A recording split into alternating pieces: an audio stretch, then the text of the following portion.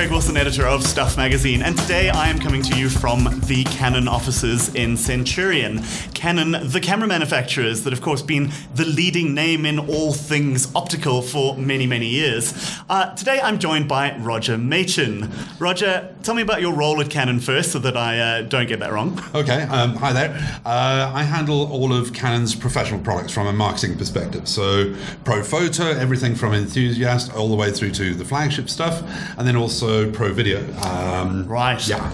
Right, I mean, that's a pretty broad range of things. But Roger, we've crossed paths a couple of times before. Indeed. Mostly at the consumer product launches. Indeed, yeah. And now, of course, this is what I really want to talk about today, because the big sort of news, at least for consumers in particular, and Canon in the last sort of 6 to 8 months, has been mirrorless. Indeed, yeah, absolutely. So now we've got to, let's just start with the basics. So, okay. Mirrorless cameras, for a while at least, were considered the purview of non-professionals, right? By and large, we saw mirrorless cameras being crop sensors, mirrorless cameras being 4/3 sensors. Yeah. We only really saw full-frame mirrorless cameras for some time from Sony. Indeed, yeah. And now all of the big names have gotten on board, including arguably the biggest name of them all, of course, yourselves. Yeah. So let's talk a little bit about that. I mean, why do you think it took so long for Canon to get on the full-frame mirrorless bandwagon?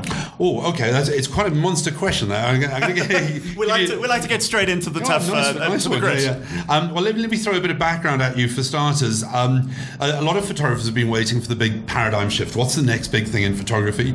And whether it was going to be a camera, whether it was going to be mirrorless, what it was exactly going to be.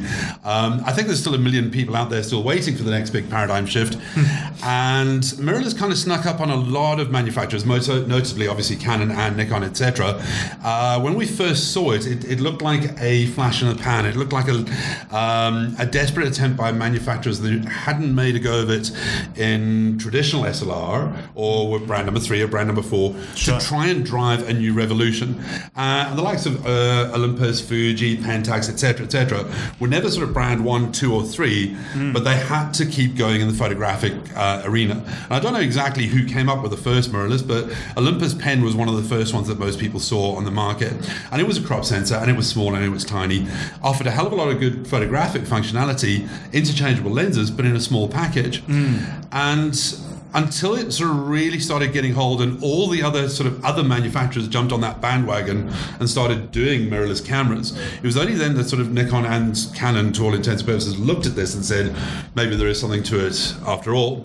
And we launched our first mirrorless in 2012, the EOS M, with a couple of little lenses, and we've added to that lineup since then. With the most recent launch was the M50, I think it was, tail end of beginning of last year, with a crop sensor base as a mirrorless camera, with a lineup of lenses. But we didn't really sort of aim it at pros. All the lenses were pretty much kit lenses. There was no real sort of fast prime lenses, etc. And they were optimized for cropped, right? They weren't sort of full frame optics. Correct. But we had the benefit of being able to label them EOS because you could get an adapter and all of the existing EOS lenses fitted and worked with no restrictions whatsoever. So somebody could go and buy that little mirrorless camera, and then if they already had some lenses, they could use their lenses. Granted, it kind of defeated the object of having a smaller camera. Sure. And then, as you say, Sony started really pushing the full-frame mirrorless mentality, and that started changing a lot of other things. And obviously, the big brands sort of looked at it for a while and said, what's going on? Where's it going to? And Nikon and Canon both last year came to the party with full-frame mirrorless offerings. Now, what's interesting is that quite a lot of people missed the point about what Canon's mentality was, because Canon didn't necessarily launch a new mirrorless camera. We actually launched a new lens mount. Well, right, absolutely, and that's what I want to come to next. So, cool. So this is the new RF. Correct. The RF mount, and I mean, so in terms of physically, I think if I remember, it's a 54 millimeter mount. Yeah. Are there some sort of things that this larger mount enables that just weren't possible before? I know that there's also, of course, massive backwards compatibility because you couldn't exactly go and build a new mount and then render. Many people who have enormous lens collections and investments in that glass, you couldn't render that obsolete. So tell me, let's talk about this new mount. What does it enable, and how is it possible that you're still able to use it with such an enormous array of existing lenses? Well, essentially, Canon was looking at creating a new lens mount anyway, because we'd kind of reached a technological, not necessarily a milestone, not necessarily a wall, but almost like a point where there wasn't much more we could do with existing EF mounts. Sure. Now, that's been out for about 30 years. It was launched in '87, and we've got 90 odd lenses in the lineup, and produced well over 120 different lenses over the last 30 years for that EF bayonet. But there was a limitation to where it could go from a future perspective. The 7 pins that we had on that bayonet connecting the camera to the lens could only transmit about 500 kilobytes of data per second, which sounds like a lot in 1987. Well, sure, but now it's a totally different animal. It just wasn't enough. I mean, frankly, it's remarkable that a mount could last that long. Well, indeed, yeah. If you think about, you talk about just what's happened in personal computing, of course, and how much more data we're expecting to be able to shift. Well, of course, and the Moore's law does actually apply to camera technology as much as it does to PCs.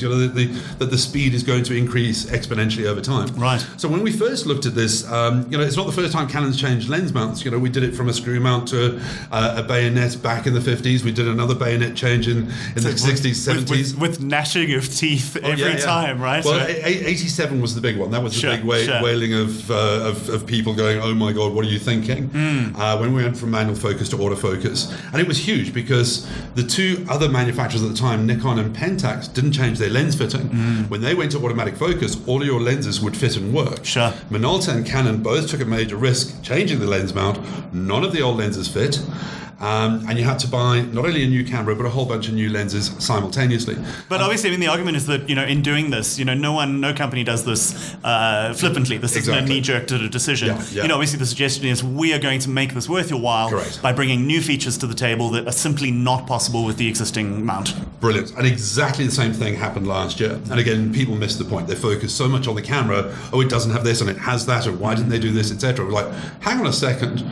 We launched a new lens mount. The RF lens mount has now got 12 pins, from 500 kilobytes of data to now 5 megabytes of data. And you kind of think, well, why does a lens need 5 megabytes of data per second to talk to a camera? Well, it doesn't. It doesn't need it now, but it might need it in 27 years' time. Absolutely. So this is the plan of action that Canon's thinking. This isn't just the lens mount for mirrorless. This is our future lens mount. We've reached a point, as far as technology is concerned, for existing mirrored cameras, DSLRs, because the distance between the sensor and the bayonet is 44 millimeters. When you're looking at a lens that are a shorter focal length than 44 millimeters, you have to what we call retrofocal lens elements. So light comes into the bayonet and it needs to be bent outwards to get to the sensor. And you're having to put extra glass in there. And especially when it comes to brighter lenses, things with a faster aperture than f2.8, for example, f2, f1.8, f1.4, those kind of things become very, very, very, very difficult to get a wide angle with a very, very, very shallow depth of field. Well, because all of this becomes technically challenging. It also becomes, if you've got to introduce extra elements, you're introducing extra weight, you're introducing extra cost. Indeed. And just by and large complexity. Yeah, and as a double whammy, the optical quality of those extra pieces of glass has to be really, really, really, really good as well. Sure. So it's not just about additional cost, it's an additional, almost exponential cost. Right. Because you can't just put a wide angle piece of glass in there. It's got to be aspheric, it's got to be hand molded, it has to have chromatic aberrations fixed. There's a minefield of stuff. Well, as a quick sidebar, this is what always amuses me too. I have to ask your stance on this because it is such a divisive thing in photography. How do you feel about low-end filters slapped on the front of expensive lenses to protect the front element? It's one of the things I hate more than anything else. I have to say it's we've seen it a lot. We had a guy in Natal with a problem with a lens, sent us some sample images, and we're like, well, we've never seen this before. Right. Please send us the lens to check. Courier it up to Joburg. We checked it, tested it. Absolutely perfect. All of our sample images, fantastic. Sent it back to him and said, it's great. He puts it back on the camera, takes some shots, and says, no, it's exactly the same. What it was, he was worried we would steal his filter. So he took the filter off before he sent it to us, sure. and then put it straight back on the second he got his lens back. And we eventually found out after sending somebody to his house in Durban and shooting with him. So, let's take our filter off and see what we get. Ta-da! Perfect. But you're right, and it was somebody with a 30,000 rand lens with a 75 rand filter. I find it bizarre. Anyway. If you're going to put a filter on, use it for optical purposes, an ND or a absolutely, or circular polarizer or something. Absolutely. Yeah. I understand the need for UV and skylight filters, and I understand that people do invest them for protection. But then also you need to invest. You don't need to buy the 75 rand one. Yeah, if you've got a massive piece of expensive glass, you need to put an expensive filter on the front. Absolutely. Some lenses, it's just not viable. The new 2870 f2 lens, I mean, that's got a 95mm front element. A filter for that is a stupendous amount of money. Absolutely, and sort of the size of a side plate. Yeah. Exactly. Yeah. So what I would say in that end, put a decent lens hood on. Lens hoods actually provide more in terms of protection, let's put it that way, as well as increasing micro contrast, improving the overall flare properties of a lens. Okay. And the mostly going to knock it on the side table when you're doing a little careless and walking past. Anyway, sorry for putting you on the topic. Segue back to the RF we're talking lens. We're talking about the distance. The problem is you've got the 40 plus mil with bayonet mount. Yeah. I gather with mirrorless we've gotten this down to 20 mil. We're down to just over 20. Yeah. The clincher with having this new lens mount, we realized to get fast aperture, to get incredible quality out of wide angles, we needed that shorter flange back distance. Right. And mirrorless full frame just happened to present the solution to it. And it all sort of came up together. So we've been planning the RF lens mount for quite a while because the possibilities it offers us in terms of optical performance is beyond anything anybody'd seen. So when we launched the new EOS R last year, we made a standard kit lens, the 24-105. We made a standard little cheapy 35mm 1.8 as a second lens for people to go out there.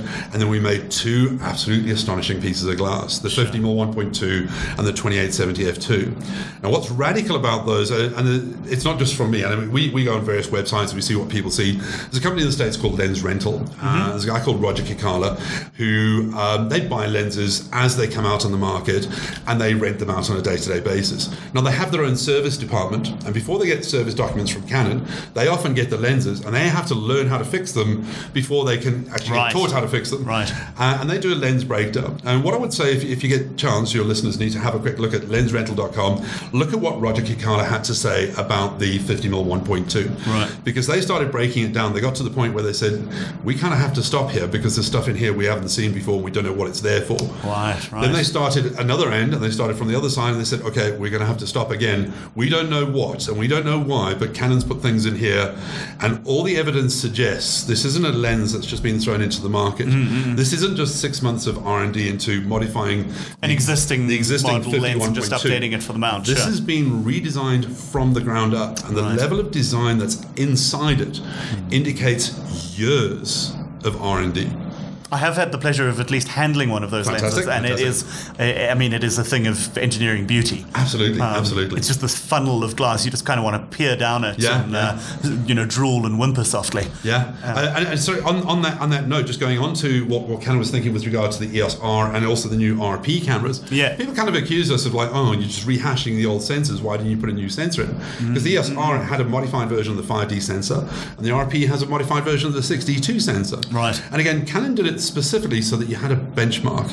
So if you've got a 5D4 with a 50mm 1.2, you know how it performs, you know what it delivers. Sure. If I give you a brand new camera with a brand new sensor and a brand new lens and a brand new processor, brand new tech, and it looks amazing, you can't pinpoint exactly where it's from. Sure. So the R came along with the sensor that looks like exactly the same as the 5D4 sensor. When you put the 50mm 1.2 RF lens on that, ta-da, you now have a benchmark to compare to the 5D4. Sure.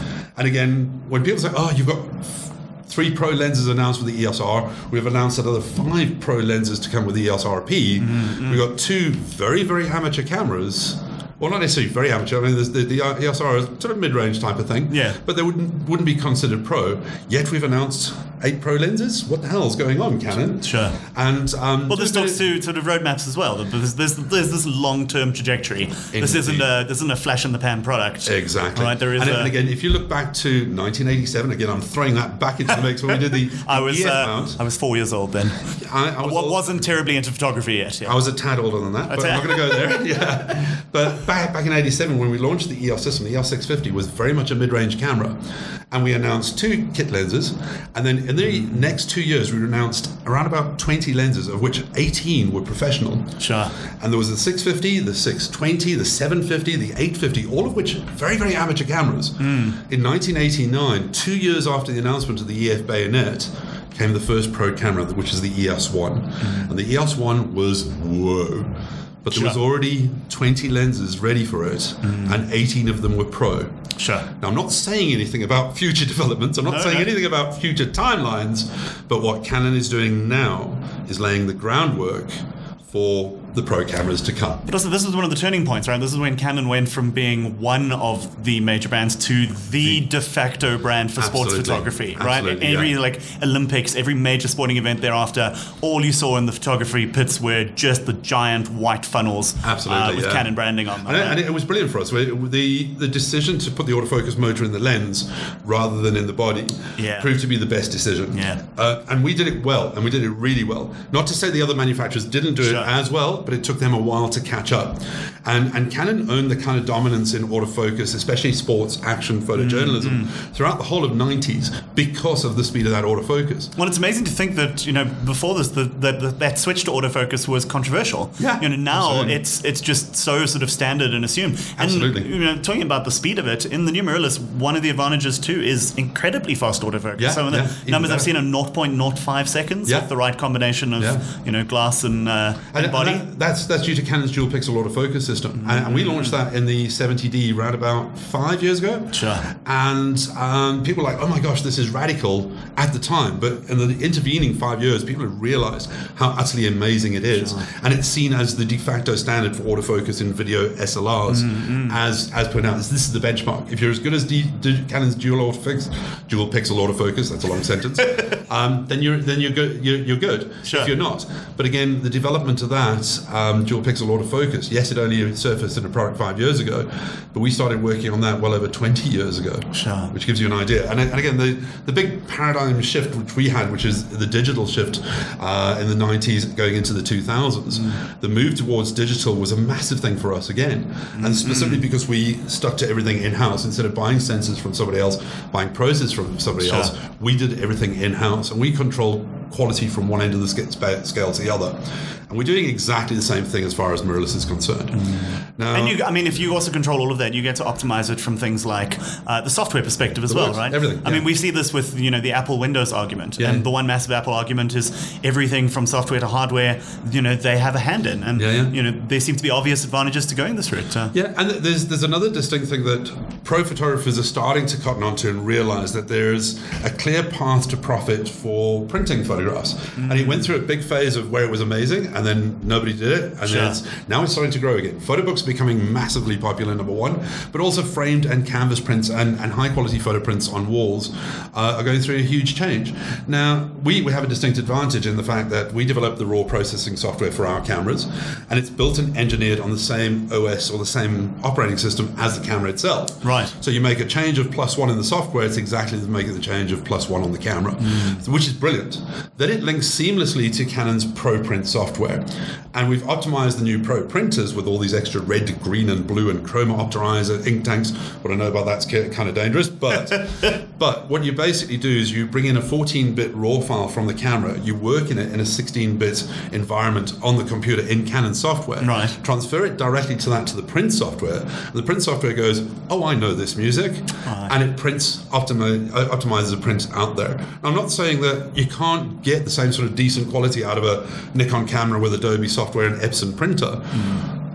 But there is a seamless link there between Canon camera, Canon RAW, Canon print, and Canon printers that nobody else can compete with. And it's a subtle thing, and as I say, pro photographers are starting to learn about that. But it's the subtleties that the pros really care about. Of course, To move away from the pros for a moment and to talk about, Canon is also the camera that you see most often sold with a kit lens. Indeed. As the step up for people who are looking to make a move up from mobile photography. Of course, Firstly, have you guys seen that, mobile photography has has it actually been good for camera sales?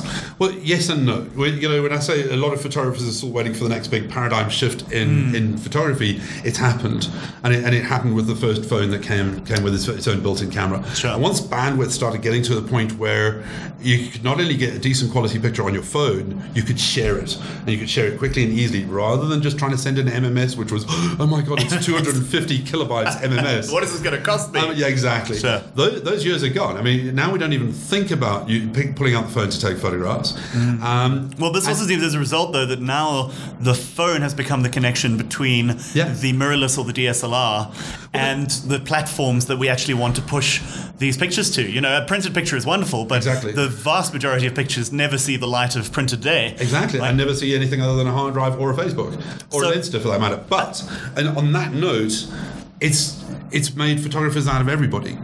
We used to sell thousands, literally thousands of the sub-1,000 rand little compact cameras for people to take to parties, to functions, to kids' birthdays, etc. And mums would have a little 599 Ixus or PowerShot or CyberShot or Coolpix, whatever it was, in their handbags, and they would take it everywhere they went. And the phone was for making calls, and the camera was for taking photographs.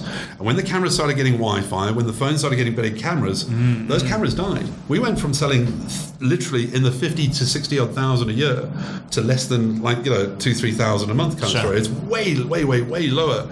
And that everyday photography of that little camera you put in your bag, that's gone.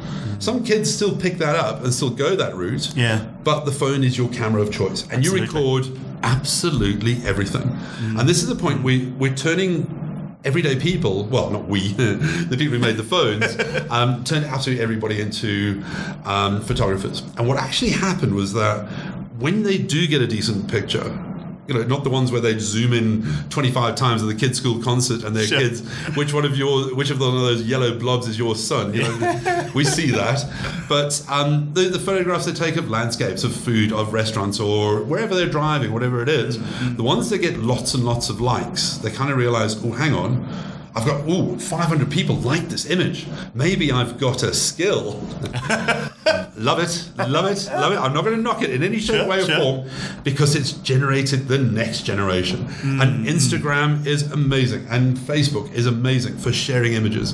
And the next generation is going to be sharing video, obviously. But it's made photographers out of people where we thought, oh my God, what's the next big thing in photography that's coming? It's happened. It's camera phones, full stop. And that's your everyday photography.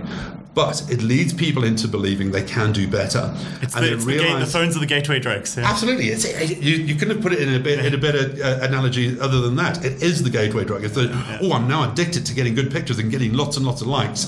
I need to do something better. The lens on the phone isn't good enough. It's not brilliant under low light conditions. I can't zoom in. Kruger Park, the elephant's a speck in the distance, and when I do zoom in on the phone, it's a Sure, the software shallow depth of field sort of trickery isn't great around my wife's hair.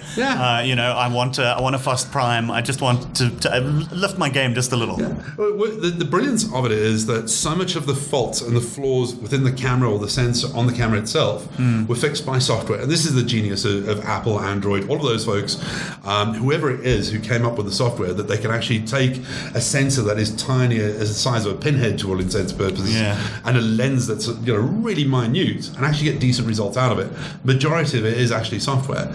But as you say, it's the gateway drug. It's what's led people into thinking they can do decent photography, and they will then buy. And whether it's a bridge camera, as in like a PowerShot with a 20, 30, 40 times zoom, those are huge in this country. And we still do lots and lots of those because game reserves, kids' school sports days, wildlife is the kind of thing we do. And the convenience of an all-in-one. Oh, absolutely. Yeah. Plus the quality is amazing. Plus you've got big zooms. Plus you've got Wi-Fi. So you can shoot and straight to the phone, look at this amazing picture. Sure, send it off to the aunties and uncles. Yeah, absolutely. Before the curtains even fallen. Yeah, but it's still not the camera you're going to take day in, day out to a restaurant to, when you go and have a decent cup of coffee. Sure. But you want to take a picture of that lovely flower pattern the barista's made for your coffee. So there's a blatant millennial dig there. Not saying it, but it does happen. The face in your Evo toast. Oh gosh, yes, that as well. Moving swiftly along. But the great thing is then that bridge camera, when they start getting good with that, the next step is where do we go to from here? Either an entry-level DSLR, and we're one of the last manufacturers still standing that's making a full full range of DSLRs.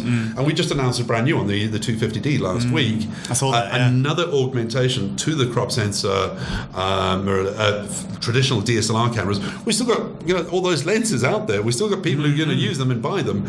We still got the first-time buyers who want that camera. So we're still making them. Well, there's also this reminder that it doesn't have to be either or. There's a lot of room for both and. Yeah. And that to have these product ranges, they address different market needs. Yeah. And different people's desires. And right now, we're the only brand that's still standing in a crop sensor DSLR, full-frame DSLR, crop sensor mirrorless, and full-frame mirrorless. We have the entire lineup in all 4 categories with existing lineups designed for each one. So EFS mount for crop sensor DSLR, EF mount for all of them, EFM mount for the mirrorless with a small sensor, and the new RF mount for the full-frame. Well, and it's this overlapping that's great too, because it allows people to use, say, the more esoteric lenses on thoroughly contemporary bodies, and to make sure that those investments remain valuable to them and useful.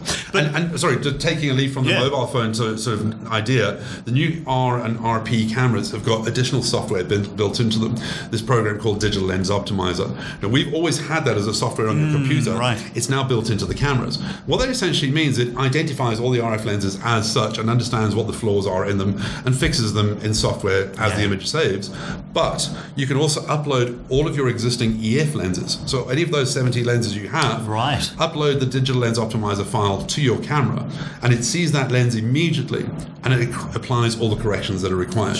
So we know that when you make a 24mm lens at f1.4, in order to keep it that size, that weight, that price, you have to make a sacrifice somewhere. Certainly. And whether you're going to have distortion or chromatic aberration or something. Exactly. Having software in the new R mount means that not only the new RF lenses look astonishing, but all of your existing lenses look better as well. And this is the power of taking a leaf from the mobile phones, where using software and using the camera's processor can actually augment what you're getting out of your existing lenses. And that things can improve over time. I mean, it's the same even with raw processing. I know people hang on to their raw files because the way we process them has changed so much that the way you edited a photo 10 years ago, shot in raw, can be totally different to the way you can do it now, and what's possible with it changes. So that brings me perfectly, I think, to the last topic I want to talk about, which is, this one's putting you on the spot just a little. What's next? Where to from here? Where do we go in broad brushstrokes terms? Obviously, I'm not asking you to peer into a crystal ball. I see you didn't bring one today. So, but in general broad strokes, you are far more plugged into the scene than we are. Where does this go? I don't know if there's going to be a huge paradigm shift again. There's no radical changes unless smartphones can come along with a 400mm lens built into the camera. It's not going to happen, and it's going to take a long time before smartphones get to the point where zooming in is of the same quality as an SLR. But mirrorless is most certainly the future. The cameras are smaller, they're lighter. The options as far as the lens technology is concerned is quite radical. We've never delivered a roadmap of what our plans are for existing lenses or SLRs before, up until February this year. And in February this year, we launched the new EOS RP. We said, these are the next 6 lenses coming this year. And every single one of those 6 lenses is designed for the RF bayonet. Right. You can read into that what you like, and 5 of those 6 lenses are pro lenses. 3 of the existing 4 are pro lenses. You can go into 1987 to 1989, see what we did then. Go back to the F1 in the 1970s, see what we did then, changing from the FL to the FD mount. We've done this before. You can read what we've done in the past. Yes, there is pro stuff coming. Everybody knows there's pro stuff coming, whether it's mirrorless, whether it's DSLR, whether it's crop sensor, etc. That information I can't divulge. Sure. What I will say to you is we're invested in all 4 of those systems, and we're not going to be shelving any of them in favor of any of the others. Right. And I shouldn't be doing this. I shouldn't say this, unlike what some of our competitors have had to do. Yeah. Canon's one of the brands that's fortunate enough that photographic is less than 40% of our total business. Print and office machinery is more than 60% of what we do.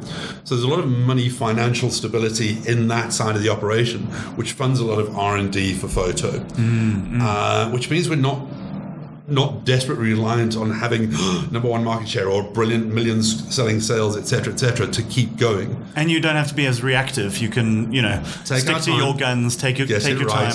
Absolutely. Yeah, and that's one of the things that Canon's often accused of being a little bit slow and a little bit behind the times when it comes to the next big technology. We often wait to see exactly what's happening. People say the same things about Apple, though. But again, if everybody's like, oh, Sony launched full-frame mirrorless 5 years ago, why did it take Canon all the way to 2018 to do this? So hang on, we've been working on that lens mount for a while. Sure. We knew it was coming. We're already going there. Okay, we're a few years late, but have a look, see what we've done. Just look into it a little bit deeper.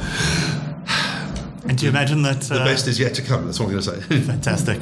Yeah. Roger, thank you so much for chatting to us today. We really appreciate it. Very good pleasure, thank you. And we can't wait to see what comes next. Yeah, it's exciting times indeed.